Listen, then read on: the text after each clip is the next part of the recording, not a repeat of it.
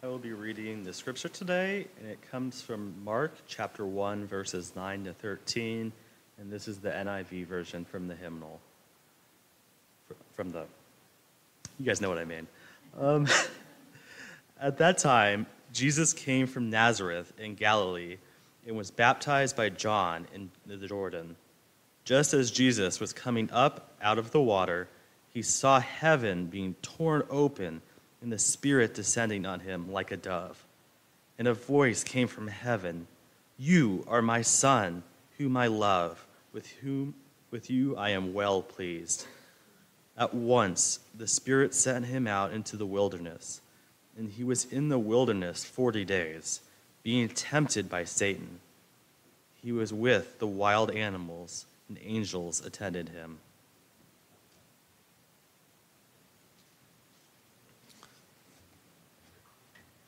Good morning to you all.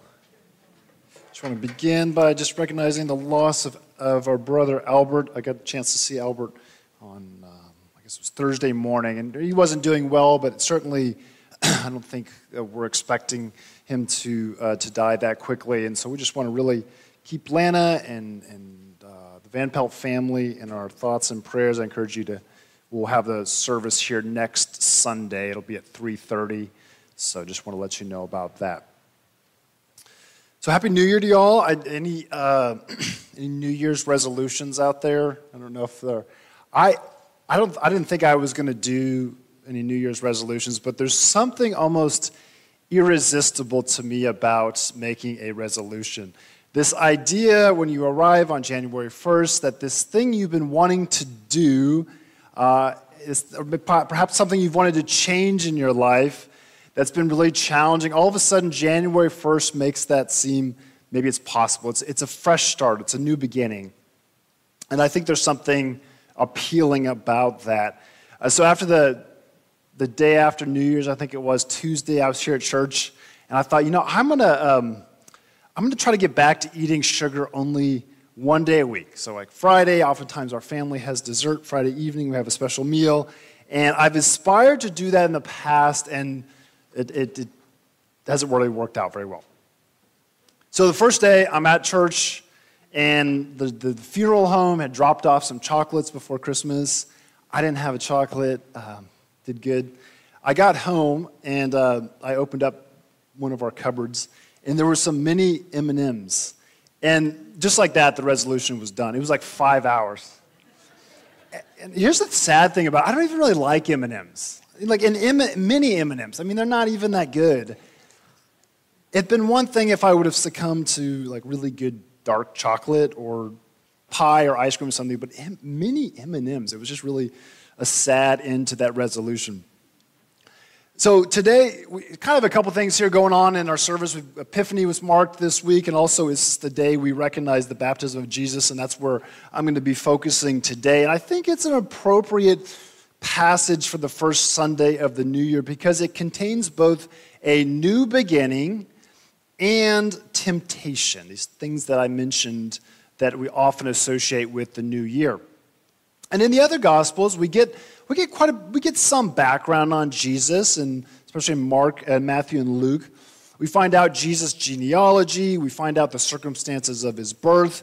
But in Mark's Gospel, if you notice, it's really abrupt. We don't get any of that. There's just this guy from the hills of Nazareth that kind of emerges in the mist, this solitary guy that steps into the baptismal line with the others to be baptized by John in the Jordan River.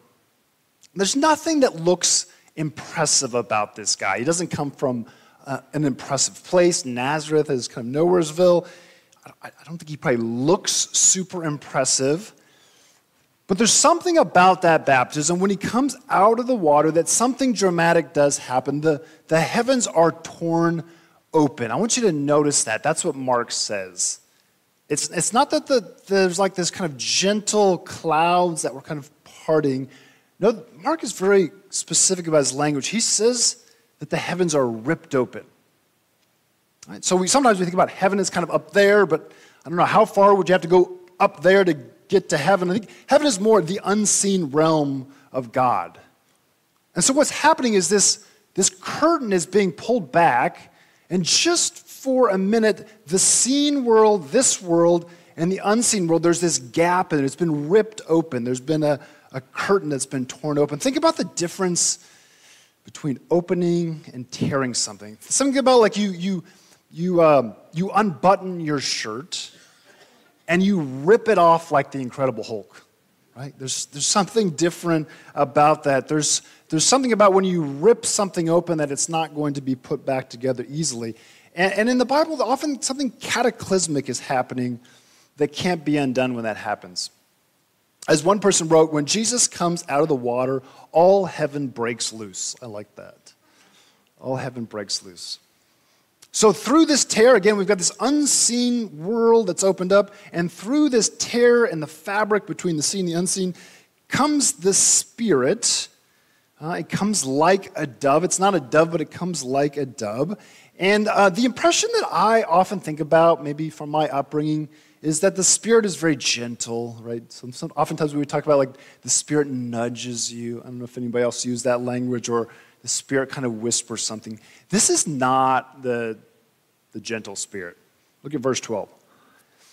At once the Spirit sent him out into the wilderness. And that word sent does not do justice to what the original language says. It's cast out. He's driven out, right? It almost reminds me of somebody driving out livestock into the wilderness. Like it or not, you're going to the wilderness. And it's at once. Right? Jesus is baptized at once. Think about the way we do baptisms here. There's no celebration, there's no gift, there's no carry-in meal, right, on the banks of the Jordan as we do. The Spirit wastes no time. Why? Because the Spirit wants to get Jesus out to meet Satan. Right? That's what happens here, isn't it? It's like quite a start to Jesus' ministry. And did you notice there's this other little detail? Like Mark's account of the temptation is so much smaller, but he includes the wild animals, the wild beasts, as some translation. So Jesus he's driven out in the wilderness to meet Satan, and the wild beasts are there, which sounds pretty foreboding to me.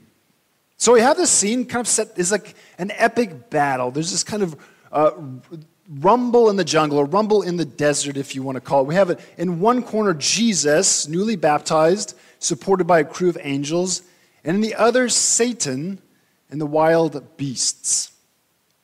I mentioned earlier there's something to me that's almost irresistible about New Year's resolutions. And I know I'm not alone, because I looked at probably a bunch of surveys. I looked at one survey, and it said 37% of Americans had a goal they were going to achieve in 2023. And I don't think there'll be any big surprises here. This survey, here's the most popular ones: save more money, exercise more, eat healthier, spend more time with family and friends, lose weight. And here's the statistic in this survey that really stood out to me. Of the people, I guess the 37% of people who said they were going to keep a resolution, 87% said they were very or somewhat likely to keep it through the year. It's like, yeah, we got no problem. I'm going to make this resolution, no problem. And like, even they must have a lot better track record of New Year's resolutions than mine, because it sounds completely delusional for me for 87% of people to say, yeah, we got this. Right? And the reality is it's like 1% will make it to 12 months, right? And yet, despite our abysmal track record, many of us, and I'm kind of one of them, will return again and again to these resolutions. Why? Why are they so irresistible to some of us? Well, I think for some of us it offers a reset. That's not a bad thing. It's nice to have something come once a year where you can say, I'm going to put this behind me and I'm going to start over. I'm going to have a new beginning. And I think that's understandable. But I think for some of us too, there's this idea that if we look ahead and we look ahead to January 1st, 2025, and we imagine ourselves having accomplished that resolution, having accomplished that elusive goal that we struggle to do year after year, we can imagine how much better our lives are going to be. I mean, maybe if we peel back the layers a little more, if we kind of allow ourselves to be a little more vulnerable, we can think that if we can accomplish that elusive goal, maybe we'll arrive. Maybe we'll be enough. Like there's this place on the horizon that in our minds somehow the troubles will be gone, which is quite different than what we see, I think, in Scripture. Notice how complicated and difficult life Jesus gets after his beginning, after his baptism. We don't know a lot of details about his early life. We get some of them for the other Gospels, none in Mark's. But I think it's safe to say that Jesus' life gets a lot harder after his baptism. Like he's barely even dried off from the water of the Jordan when the Spirit is driving him to meet Satan in the wilderness with wild beasts. If Satan doesn't scare you, how about the wild beast? That sounds scary. I guess not. You guys must do that. You guys must go out into the wilderness with the wild beasts more than I do. I wonder if Jesus was ever like nostalgic about Nazareth. Like, I wonder if he ever wanted to go back to being a carpenter. Like a simpler life, small town, Galilee in the hills, working with his hands. It sounds kind of like should be a country song maybe in there somewhere. Simpler times.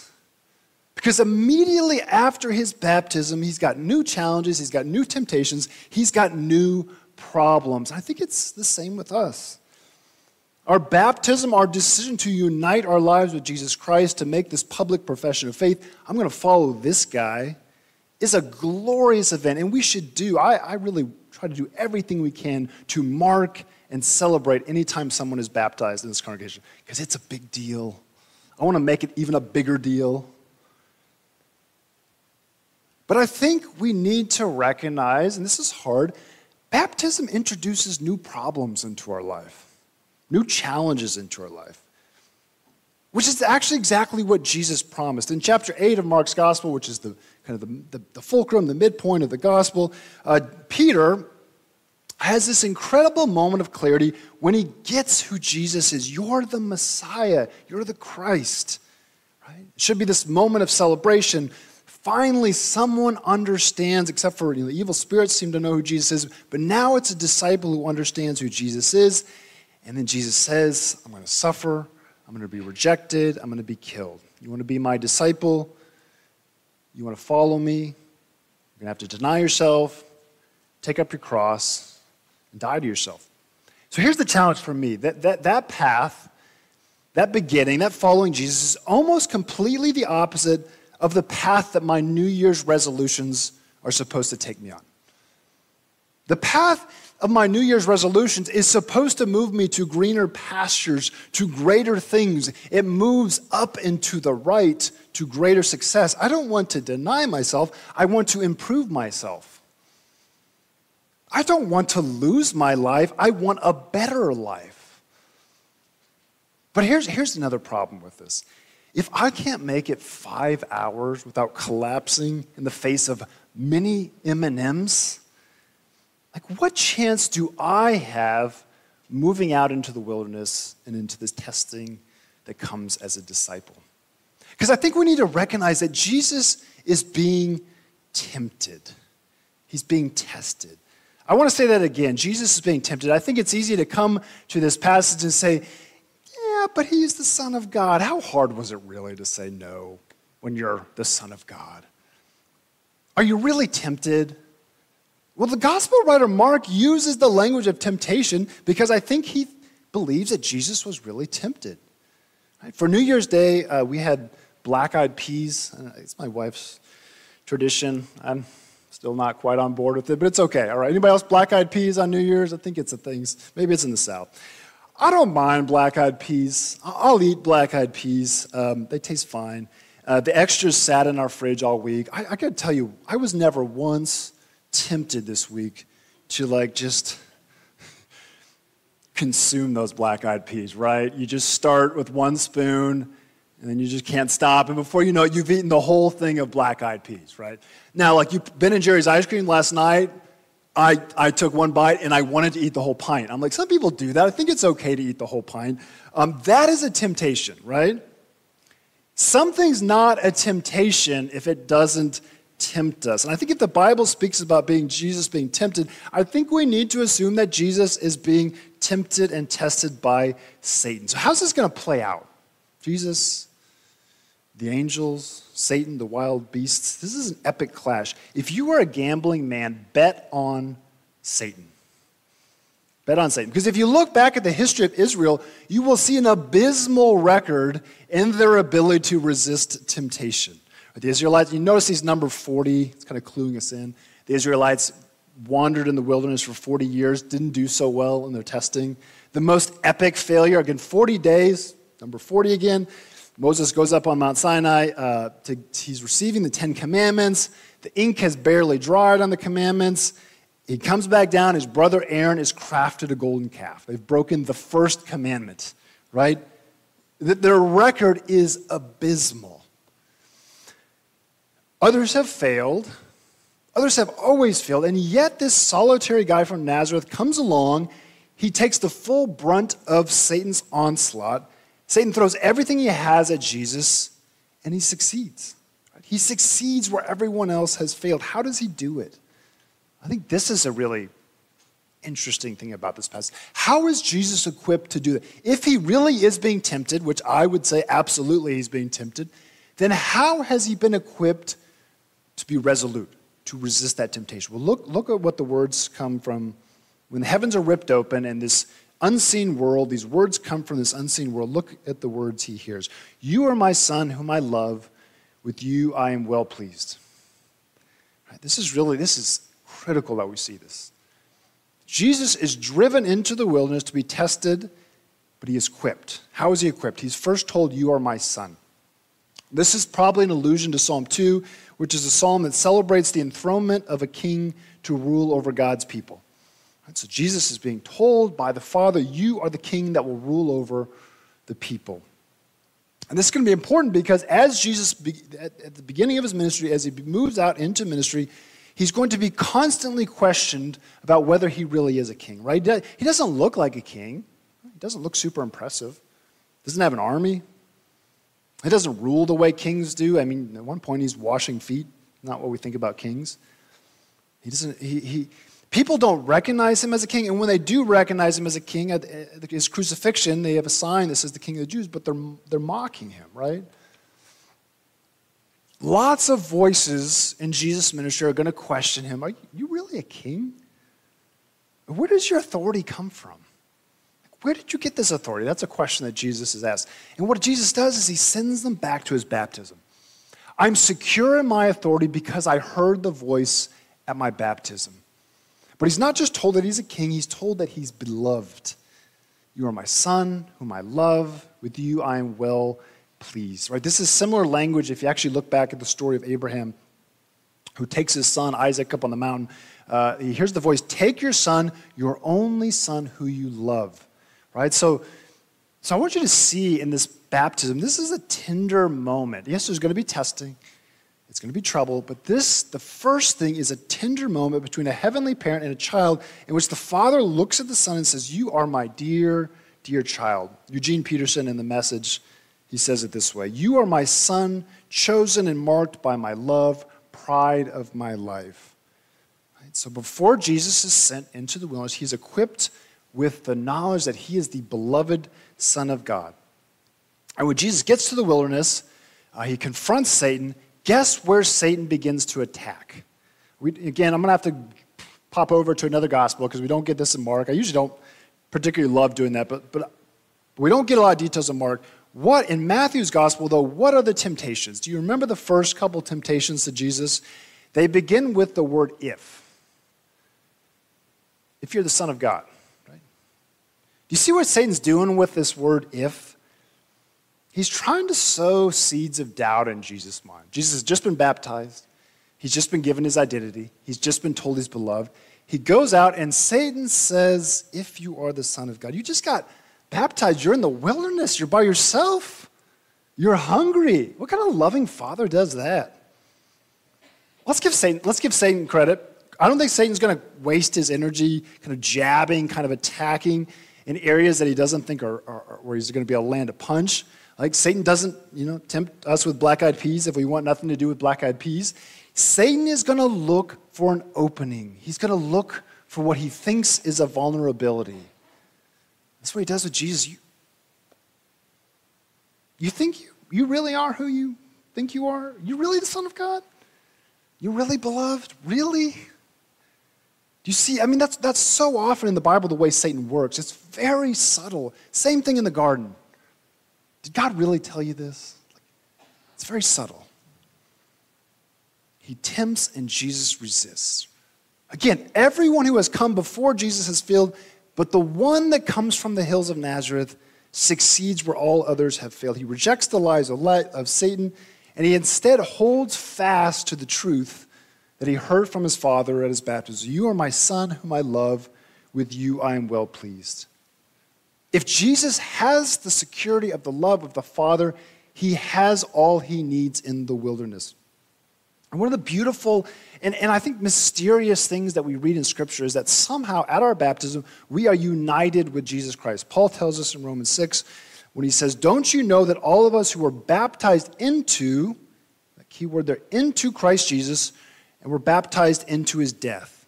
Right? And Paul says that when we are baptized into Jesus' death, we are then baptized into his burial and his resurrection. We are raised to new life. We are a new creation. We have a new beginning.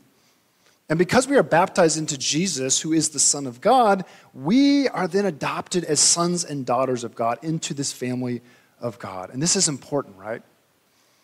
Because now, as we are adopted into the family of God, as we are united with the Son, the words that are spoken to the Son are spoken to us.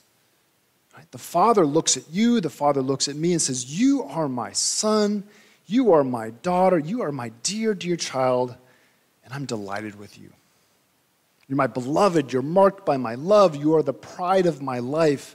In other words, I think what we hear is you're enough. You see how differently this is than the way we typically operate in our culture? The way we tend to see things is if I can work hard enough, if I can make enough money, if I can get educated enough, if I can have enough success, if I can lose enough weight, if I can do enough exercise, at some point down the road, I'm going to be enough. I will have arrived. I'll be okay. And when I'm there, my problems will be gone. It's so different, the path of Jesus. The path of Jesus is you are beloved, and now you've got some new problems. But it starts with you are enough. Because Jesus and God know that if we are going to move out as disciples into temptation, we are going to have to know from the very beginning that we are enough. That is how we are to face the temptations and trials that we face as disciples. Right? Remember, Jesus says, you want to follow me? You're going to follow me into deserts. You're going to follow me into wilderness. You're going to have to deny yourself. You're going to have to lose your life. In this world, you will have trouble. But take heart, because I have overcome the world. Yes, we will have trouble, but Jesus has entered into the trouble of the world, a fallen and broken, sinful world. He has faced the temptation and powers of darkness, and he has won the way back to the tree of life for his people, for those who put their trust in him. Right? The only way that we can follow after this Jesus is because he has blazed a path before us, and because he equips us for the journey. He gives us his Spirit, and he gives us what I think we most desperately crave, to be enough, to be beloved. N.T. Wright says it this way: if we start the journey imagining that our God is a bully, an angry, threatening parent ready to yell at us, slam the door on us, or kick us out into the street because we haven't quite made the grade, we will fail at the first whisper of temptation. But if we remember the voice that spoke those powerful words of love, we will find the way through. We will find the way through because we have heard the words, you are the beloved. And not only that, we have someone who gets us. Oftentimes when we think about our commitment to Jesus Christ, we think rightly of our commitment to Jesus as Lord and our commitment to our trust that Jesus is our Savior. We often, I think, forget that Jesus is our brother. Don't forget that Jesus is your brother. This is going to be really important. And this is why this is so important, that you understand that Jesus was actually tempted, because Jesus knows what it's like in the wilderness. Whatever you're facing right now is not a surprise to Jesus. He's been there, and he's with us now, right? If we read in that passage, one of the cool things is that Mark says is that the angels were attending. The angels were pouring out the love of the Father into the Son those 40 days. They helped see him through, and we trust that our brother Jesus will see us through our trials.